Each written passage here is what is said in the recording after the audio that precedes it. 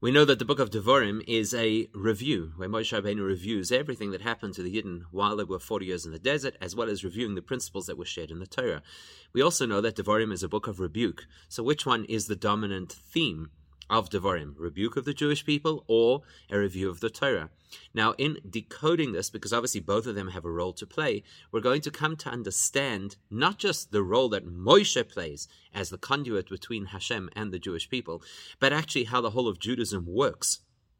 The bridging of the highest of the high with the reality that we live in. Commenting on the pasuk that says it was in the 40th year and Moshe Rabbeinu reviewed everything with the Yidden.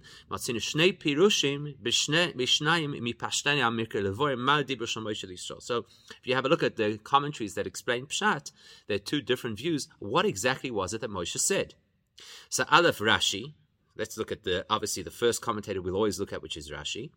So Rashi explains, Rashi bases his opinion on the Sifri, that it was close to Moshe leaving the Jewish people, so now's the appropriate time to rebuke them. You don't rebuke people too far in advance. So in other words, Dvarim is words of rebuke. Then you have Beis Bisvarna Kosav. The Svarna says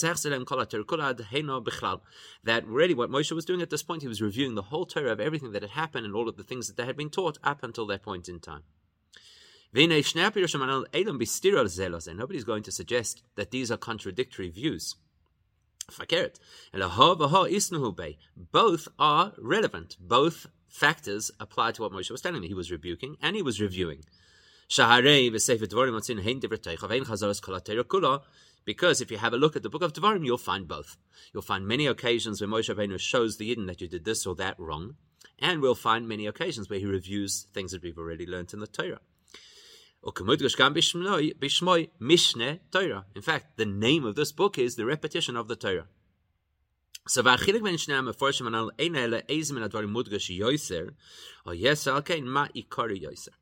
what's really the question between Rashi and the Sforno over here? Not, was it a book of rebuke or a book of review? Rather, which is the dominant feature or which is the most important feature of this book of Devarim? But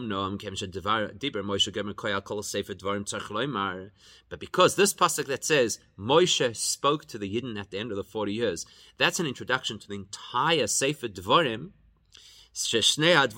We have to therefore say Sheshnei Advarim Anal Aleph Divrei Teicha Beis Mishnah Torah Klulim Kol Echad Ze Mizeh Or Sheteicha Meshutef Shneim. We cannot see them therefore as two separate concepts. Divrei Moshe refers to the entire Sefer, and if Rashi says the entire Sefer is about rebuke, and the Sforno says the entire Sefer is about review, then either rebuke and review are completely intertwined, or they share a common theme. And that's what we want to try and understand. What exactly is the commonality between the two opinions? So the Gemara Megillah tells us what's the big difference between the first 4 Sfarim of the Torah and Devarim. So it says, key words to our sikh over here. The Gemara says the first 4 books were directly from Hashem's mouth, whereas Devarim is Moshe Rabbeinu saying it, so to speak, on his own. What does that mean, on his own? Obviously, nobody suggests that Moshe Rabbeinu made this up, that Sefer Devarim is his own idea, his own words, his independent insights. Like it was Moshe's own content that he was sharing. And but it's as Rashi explains.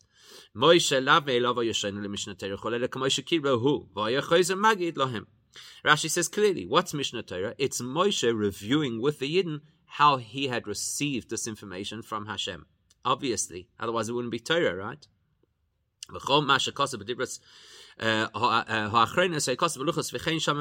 example, whatever Moshe Rabbeinu said in the second Dibros in Parshas Vayischanan, where we see that some of the wording is different to how we saw it in Parshas Yisro, it's in fact how it was told. Like, for example, Shama v'Zacha b'Dibur Echad, that the different variations of how it was read were both said to Moshe Rabbeinu in a single statement, and now he's sharing it with everybody else. To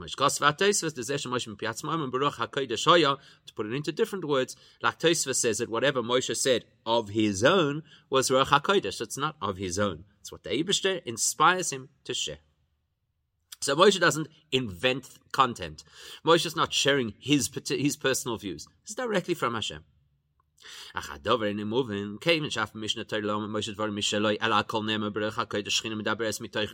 question actually goes the other way. Okay, so if Mishnah Torah is all what Hashem inspired him to say, and it's the Shechina speaking through Moshe's voice box, and that's why he could say things in the first person, I will give you rain. Not that Moshe Rabbeinu gives rain. He's just simply conveying Hashem's message verbatim. Another question goes the other way. So how can you call it Moshe saying it of his own accord? So we need to understand this intercessor role that Moshe plays between Hashem and us in order to understand this question. Likewise, we have a question on what the Gemara said. The Gemara says an interesting thing. There are different views whether or not if paragraphs appear next to each other, parashas appear next to each other in the Torah, whether that automatically means that you should comment on them. In other words, juxtapose them and say because they're next to each other, the one teaches about the other. So even according to the view that says we don't use it as a method of Torah interpretation, in Mishnah Torah we do. In other words, there's an implication of here that Mishnah Torah was dafka said in the correct order. And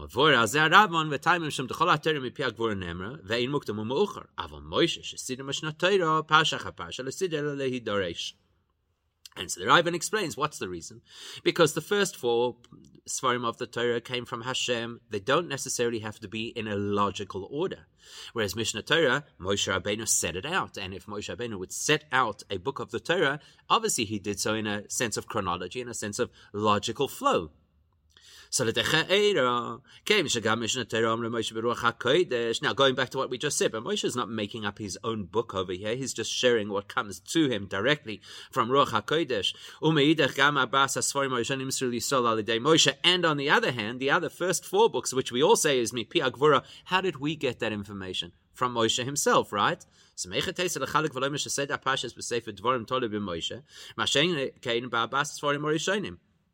So now what's the logic to say that Mishnah Torah, Moshe Rabbeinu set it out so it must follow a chronology and a logical flow, whereas the first four Svarim, which Moshe also is the one who conveyed them to us, that not necessarily has to be logical. Why? So again, there's something about Moshe's role in conveying Torah that lies at the heart of this whole conversation, and we have to discover what it is. In order to understand Moshe's role, let's first contextualize Torah properly. Every Chabad Bar Mitzvah boy knows this, that Chazal told us the Torah precedes the world by 2,000 years. When we say 2,000 years, we don't mean that the Torah is 2,000 years older than the world. What we mean is that the 2,000 represents two entire realities of intellect, of understanding, that is completely beyond our world. So Torah is way beyond us and way beyond our world. Torah in its pristine state is way beyond being applicable or accessible in our world. So the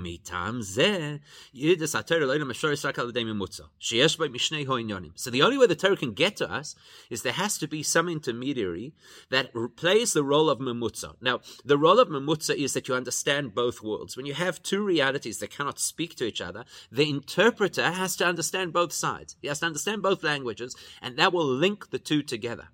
So in order to have a memutza between Torah, which is way beyond, exponentially beyond our world, and our reality, so we could actually learn Torah, will require something, or in this case, someone who lives in both realities. So Hulamaila Me Ha'olam, this is an individual who is fundamentally greater than our world, Aval Nimtza Be'olam, yet lives in our world, which allows him the opportunity to bridge the two realities. So we are so much in our world, we could never access Torah. Torah is so much in its world, it could never reach us. So there has to be somebody who experiences both. Who is this somebody?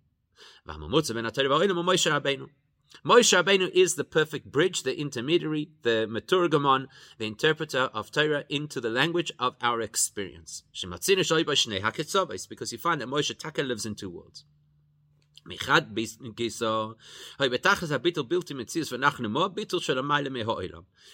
hand, Moshe Rabbeinu is a non-entity. He's completely submitted to Hashem. He's completely transparent. You look at Moshe Rabbeinu, you don't see Moshe Rabbeinu. You say, who are we? What are we? What do we express? We're just conduits for godliness. So somebody who has that extent of bittul is not part of this world. This world is a place of independent, conscious realization of self. And yet, on the other hand, we find that Moshe is the perfect human. Not the perfect superhuman. That's true. But he's the perfect human. That's why, for example, we're told that he had this unusual height of 10 amos, which is way greater than the normal height of a person, indicating that in the human experience, Moshe Rabbeinu is the ultimate human. So he's the ultimate beyond human, because complete bittul, he doesn't live in our world.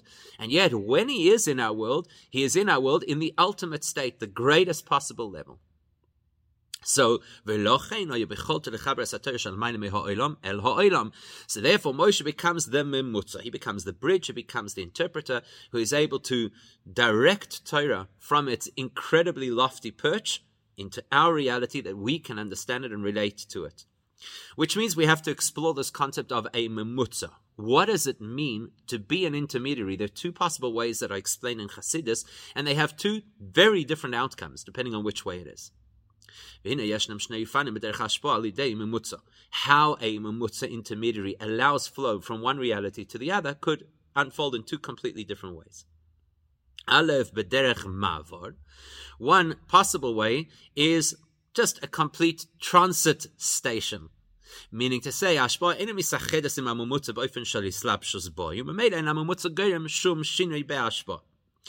in other words, you've got flow, and the nature of the flow is that it goes right through the memutza, and the memutza does not alter the flow in any way. So if you had to pour water through a funnel, the funnel doesn't change the water in any way. It might help you get the water into a more narrow bottle, for example, but the water that gets through on the other side is exactly the same water that went into the funnel in the first place.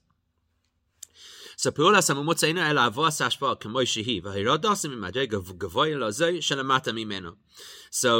all that happens is you get the transportation of an idea from one point to another. So if you've got a brilliant idea in your mind, you write it down on paper, the fact that you're using your hands to write it down doesn't alter the idea. The idea is just as clear and just as intellectual now that it's written on paper. The other possibility is what we call b'derech hislapshus, where in order to transition, you've got this very lofty ideal that enters into a reality where it takes on some of the nature of the memutza and then is transported to the next level. So, hashpa mislabeshes b'memutza u'misachedes imoy v'yedei zeh nasa shinui b'hashpa. So what happens over here is that something shifts along the way between the original pristine version of the concept, the idea, the energy, and the way it's presented on the other side. So that's like playing broken telephone. You say something to the person next to you, you whisper something in their ear. By the time it's gone 20 people around the room, what comes out on the other side is an altered or possibly even a garbled message, because each person has taken it into their head, thought what they believe the other person said, and then shared accordingly. So it's exactly like when you hear something directly from the source, or when you hear something from a person who heard it secondhand. So the information is not going to be as pristine.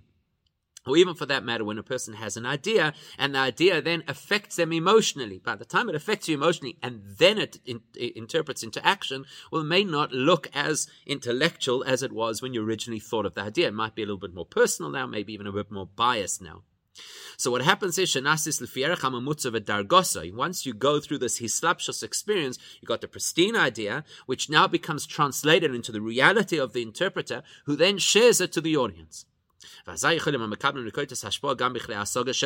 advantage is, because it's been kind of dumbed down or downgraded, so now the audience can actually get the information in a way that they appreciate. So the advantage of the first process is, what you get is absolutely pristine. You may not understand it. The advantage of the second process is, what you get, you will certainly understand and relate to, but it may no longer be as pristine. This is the fundamental difference between the first 4 books of the Torah and Devarim. For the first 4 Sfarim of Torah, Moshe Rabbeinu is a funnel, and Hashem's words flow right through him, or as Rashi calls him a shliach, where the shliach is responsible to do not only exactly what the Meshaleach intends, but when he does it, he is exercising the authority of the Meshaleach. He has no authority of his own. So the shliach goes along, puts a ring on a woman's finger in the name of somebody thousands of kilometers away, and they are now married. Nothing happens to the shliach.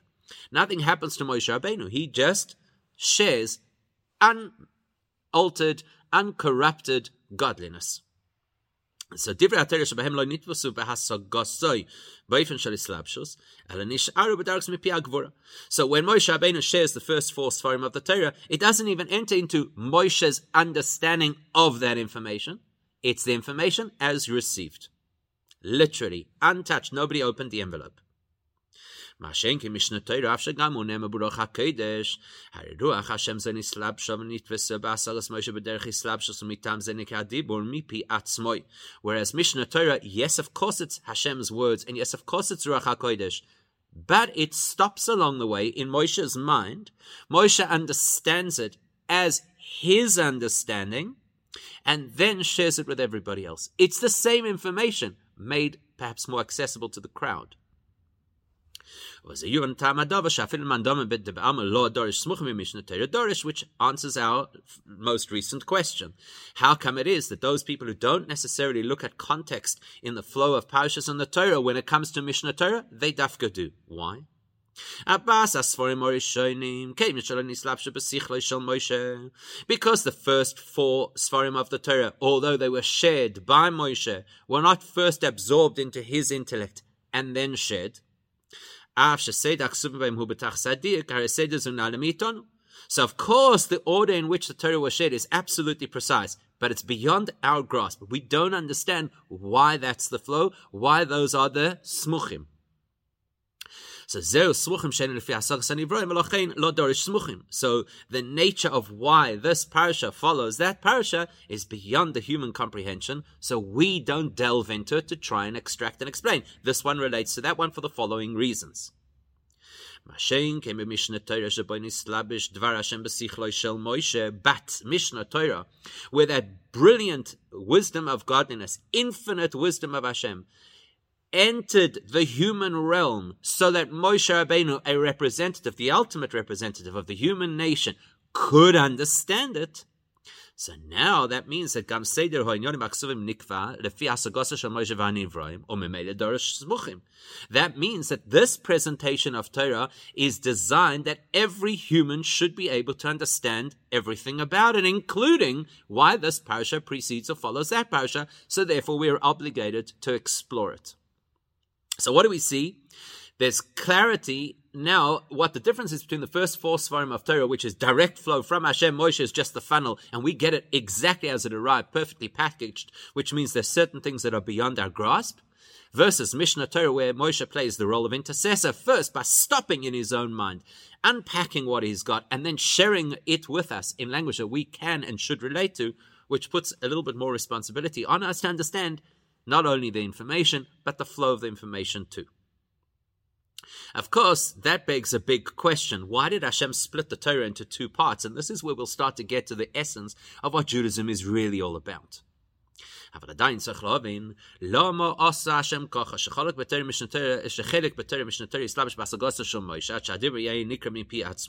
why did Hashem choose to design the Torah in such a way that a portion of the Torah, 20% of the Torah, Mishnah Torah, should dafka first be interpreted into human understanding and then taught to us? Surely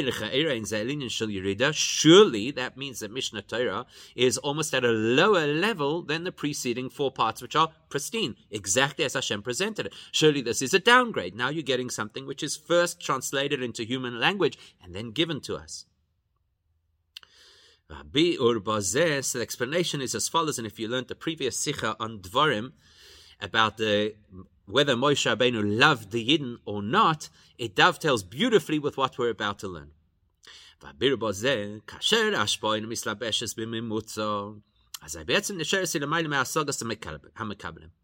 Anytime that something is shared, just like in the funnel ma'avor process, you get it in its original pristine form, that means that what you're receiving is actually fundamentally beyond you. You're getting infinite Torah. Alpayim shana kodma Torah l'olam. Hashem's wisdom. That's what you're getting. That's inherently beyond us. For logical reason. The Torah was originally beyond us, and the memutza intermediary didn't change anything, so therefore it's still fundamentally beyond us. So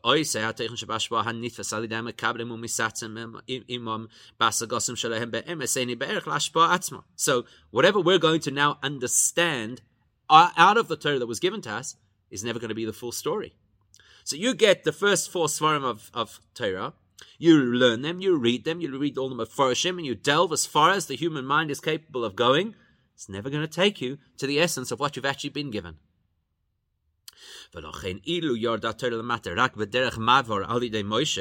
Therefore, if the only means by which Hashem had shared Torah with us was only b'derech mavar, only to share with us pristine Torah, which is actually beyond us, then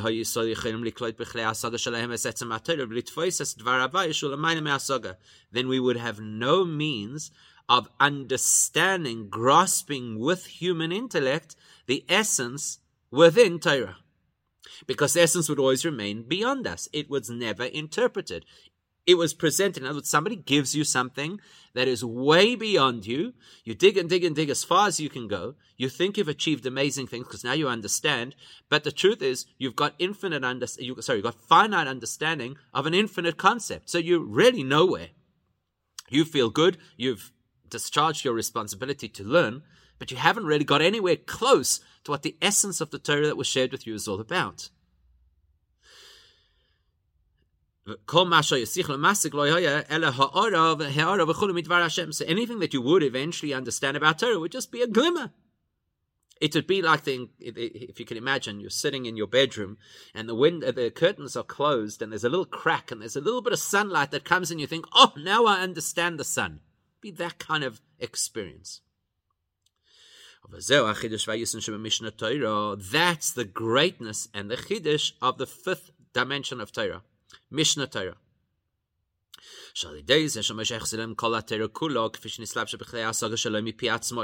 The fact that Moshe now took all of Torah, as the Sforno says, and he repeats it again to them. It's not new information. It's the same information. Now he's re-sharing it with them with the benefit of Moshe having understood it. So now not only are you getting the pristine information, the essence of Torah, you're getting the essence of Torah as grasped by a human, in fact, the ultimate human. Now, because of that, when we learn Torah, regardless of who we are and where we are, even if a person is impure, because as we know, that a person does not have to be in a state of Torah in order to learn Torah. So whoever you are, wherever you are, when you learn Torah, this is massive what we're about here.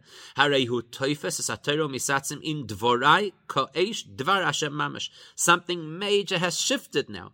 Not only are you getting Torah, not only are you getting information, but you're getting information that has been fully absorbed into the human experience, thanks to Moshe, because Moshe obviously understands Torah in a way that is infinitely beyond us. He understands it for real. He understands the essence of the Torah. And then Hechzir Lahem, he gave it to us. So now I open up a sefer and I learn Torah. I'm now no longer just scratching the surface. Whatever level of learning I'm doing using my faculties takes me straight to be in touch with the essence of Torah. Why? Because Moshe already reconstituted to be accessible to us. And because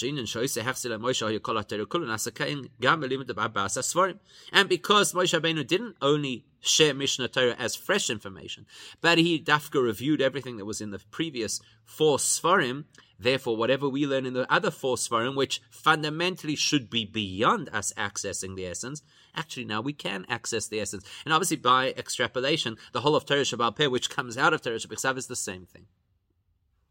Because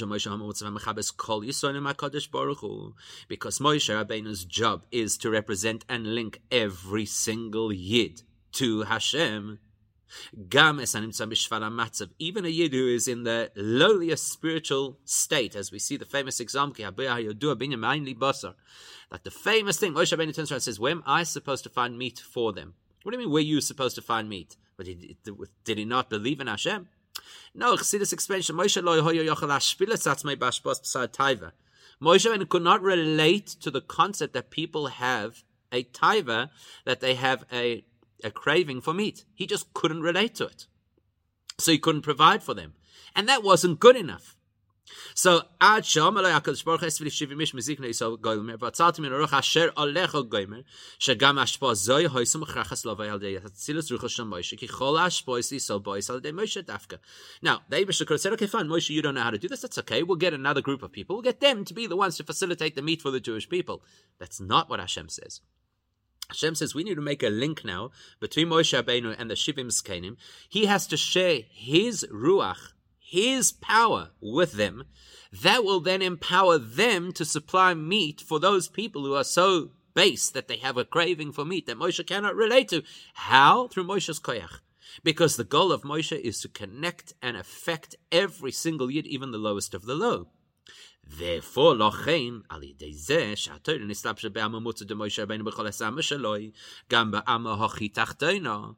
Therefore, the fact that Moshe now absorbed the Torah into his reality meaning not only the lofty 10th amma, which is beyond our reality, but even the lowly 1 amma, which is in our reality and at the lowest dimension of our reality. Moshe absorbed the Torah fully into himself, and then he shared it with us. So now now that he made, Moshe Rabbeinu did a magnificent thing. He made the entire Torah, the essence of Torah, accessible to every single yid, even the lowest, simplest yid, who you and I would think really is never going to get anywhere in their Torah learning. So it's totally different to this whole concept of how much have you learned in order to connect to Hashem. This is every bit that you learn relative to your capacity, your abilities, gives you direct access to the essence of Hashem. You'll ask, this is very nice in concept, but how can it really be that Torah, which is Ein Sof, should ever be absorbed in the human experience, and to the extent that a person can actually take credit and call the Torah his own? How can you understand this this paradoxical state? How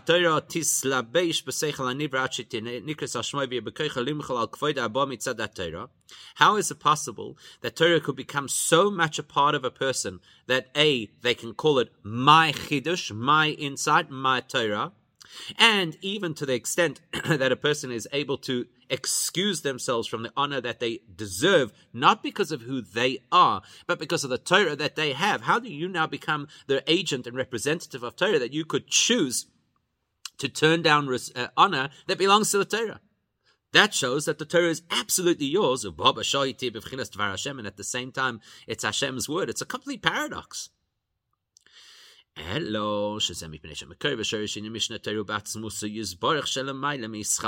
answer is because Mishnah Torah is the part of Torah that reaches right into the essence of Hashem, that is not bound by the laws of what makes sense or doesn't make sense, and more importantly, is not affected by the concept of disparity, separateness. There is no concept of separateness, of contradiction, when you're dealing with Hashem's essence. If you're dealing with dimensions of godliness that are revealed,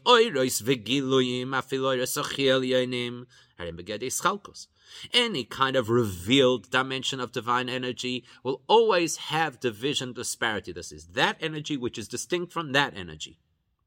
It's higher, it's greater, it's kav hayamin, it's kav hasmol, whatever it is that distinguishes the different kinds of energy that exist. So therefore, when you're dealing with oiros, there's no room for paradox. It's either or. If an oir is unfiltered, then you get it full power. Derech mavar. So it's still beyond the recipient, blinding light. Yet on the other hand, if they are filtered and therefore tangible and accessible to us, automatically they're not as powerful.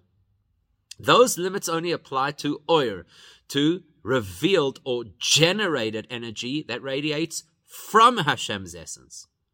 But when you deal with Hashem's essence itself, but when you deal with Eibish's essence, which is beyond the concept of division, the concept of change, therefore you could have the paradox exist at the same time. You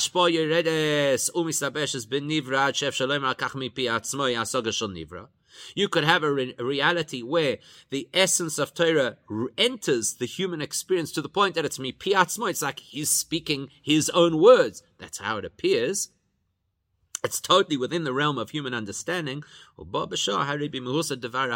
Yet simultaneously, it's Hashem's word. That's the distinction between the first 4 Sfarim of Torah and Mishnah Torah. The first 4 Sifrei Torah, the Sfarim of Torah, Bereishis, Shmois, Vayikra, Bamidbar, they are mipi hagvura, coming out, emanating from the divine, so to speak, mouth. So it's interesting,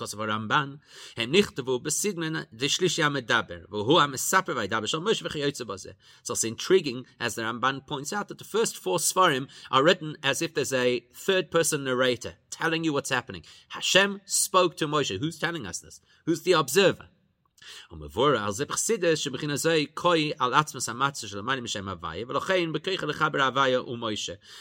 explains this narrator, this third dimension, is beyond the entire experience that's happening. Hashem is speaking to Moshe means Shem Havaya, which is a very powerful and lofty level of godliness, but nevertheless a revelation of godliness, and Moshe the recipient, who's telling the story, they beyond the two, even beyond Shem Havaya. And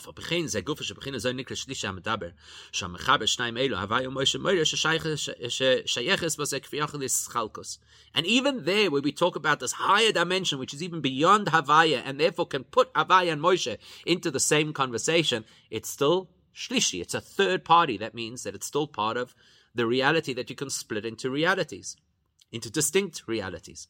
So there's a reality called Havaya, there's a reality called Moshe. They don't really fit together. In order to put them together, I need a higher reality, which is called Shlishi HaMedaber, but it's still a distinct reality. It's not Moshe, it's not Havaya.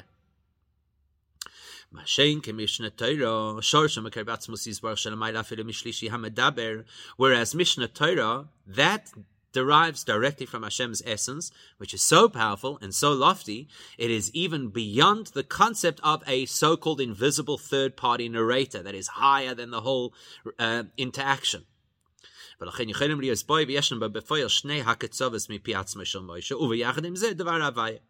So, therefore, when you get to Mishnah Torah and you're expressing and experiencing Hashem's essence, now you get the complete synthesis of what appeared to be opposites. We thought Devar Hashem is Ein Soif, and the human Mipi Atzmoi is Soif, and therefore they're opposites.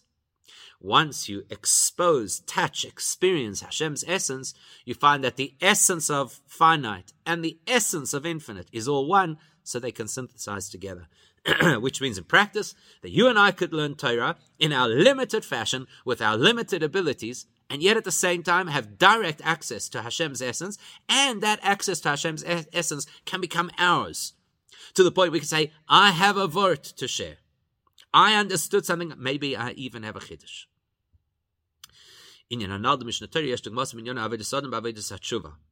This concept that we've now described with Mishnah Torah plays out in human experience, specifically with regards to tshuva. Who is the person who initiates tshuva? The person who's got to do tshuva.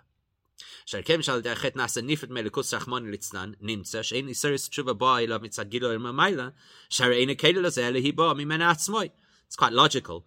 The effect of an Avera is to cause separation between the person and Hashem, so it's not likely that the inspiration to do tshuva comes from a revealed dimension of godliness, because the person has just shut off those revealed dimensions by their choices. So where does tshuva come from? The person themselves. We explain in Chassidus that there is no such thing as a human being who can motivate and initiate their own spiritual movement without some push from on high.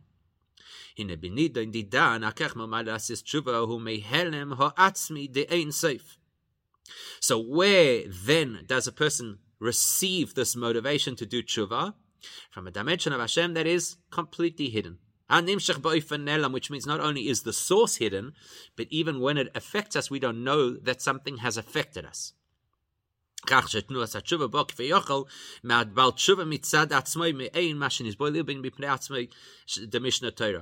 In other words, what happens is when the person feels the initiative or the inspiration to do teshuva, the way they experience it in themselves is, I decided to do teshuva. That's not the fact. The fact is that the Eibishter inspired the person to do tshuva or empowered the person to do tshuva. But in what way? In a way that comes from Hashem's essence and therefore cannot be detected by the person down here. So the person down here believes that they're doing it on their own. So they have the mepi atzmoi, it's my initiative, although the truth is it's actually totally Hashem's essence playing out. Perhaps you could even go so far as to say, what prompts tshuva? The fact that I'm connected to Hashem's essence, actually. So even the conscious decision that a person makes to do tshuva is not because they independently, consciously want to connect to Hashem, it's because their essence wants to connect to Hashem. So that's quite similar to this principle of Torah, mipi atzmoi. It is the Eibishter's Torah, yet the Eibishter shares it with us in such a way that it actually feels like it's our Torah. I came up with this idea.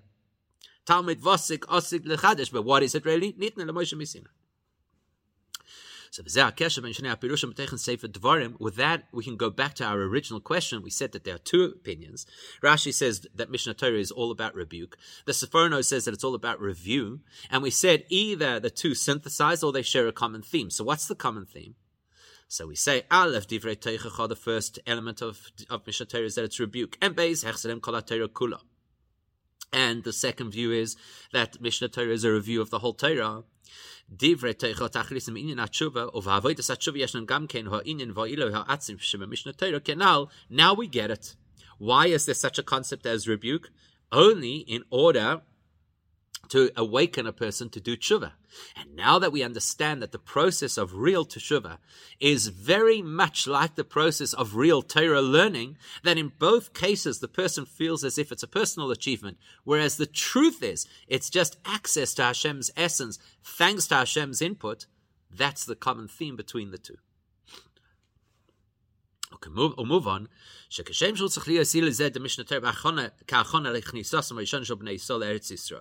Now, what the Rebbe is going to do is going to say, we know that obviously at that point in time they were about to enter Eretz Yisrael and they needed this special boost in order to do so, and we're going to enter Eretz Yisrael immediately with Mashiach. We need a similar boost. Just as they needed the preparation of Mishnah Torah to prepare them to get into Eretz Yisrael, we need something similar today. What is it? For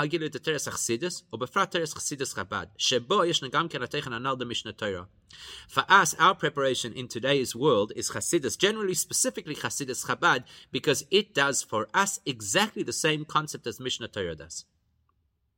בחסידות חב"ד נסבור עניין הליכוס באופן שכיח חב"ד שבו אדם יוכלו להבין ולהשיגם. The whole chap of Chabad Chassidus is to take things which are fundamentally beyond comprehension, Hashem's infinite reality, and to comprehend it using human faculties. Chochma bina das. Until eventually, like the Alter Rebbe says in Tanya, becomes absolutely one with us in the single most intimate kind of oneness that could exist.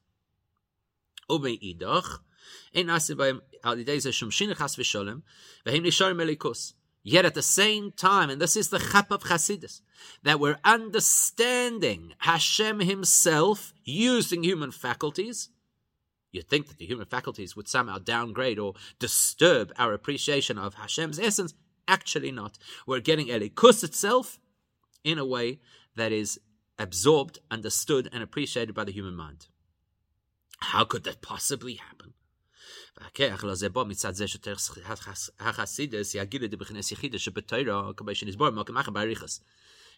as the Rebbe explains in the famous Farbrengen that became in Yonah Shater Chassidus, So he explains there that Chassidus is the level of Yechida within Torah, etzem pnimius HaTorah. It is the essence of the esoteric segments of Torah.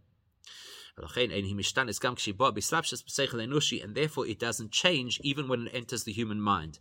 In other words, the essence of something doesn't have to change. The essence of the mind is the same as the essence of the soul, let's say. Meaning, just because I'm processing or connecting with Yechida, with the essence of my being, using my mind, doesn't make it any less my essence than if I was accessing my Yechida using my neshama through, let's say, Mesiras Nefesh. It's my essence. So that's the chapa we have of Chassidus.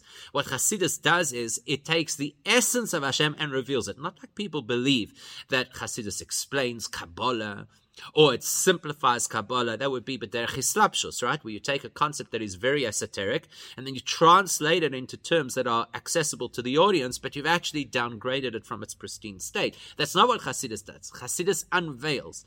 It puts you in touch with the essence of Torah itself. That's why the charge, the declaration of Chassidus is to spread the springs, the well springs, to the furthest outreaches. Not the water that is bottled at source and then given to a retail vendor.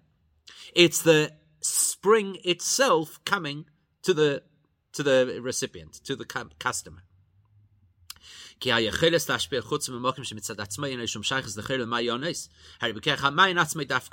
The power to be able to take the mayon, the deepest essence of Torah, and make it accessible to the furthest person, or as we said earlier, the simplest person, or the person who is not toher, Rachmana litzlan. How do you do that?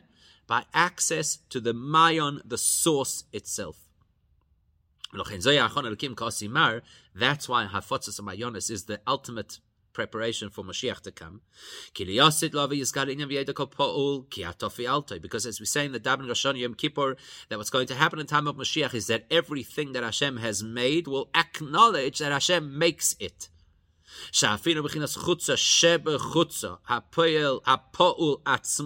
Even that which is furthest from godliness, the resulting action, creation itself, as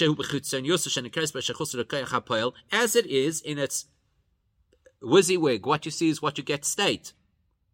So whatever thing or being it might be, a human, an animal, an item,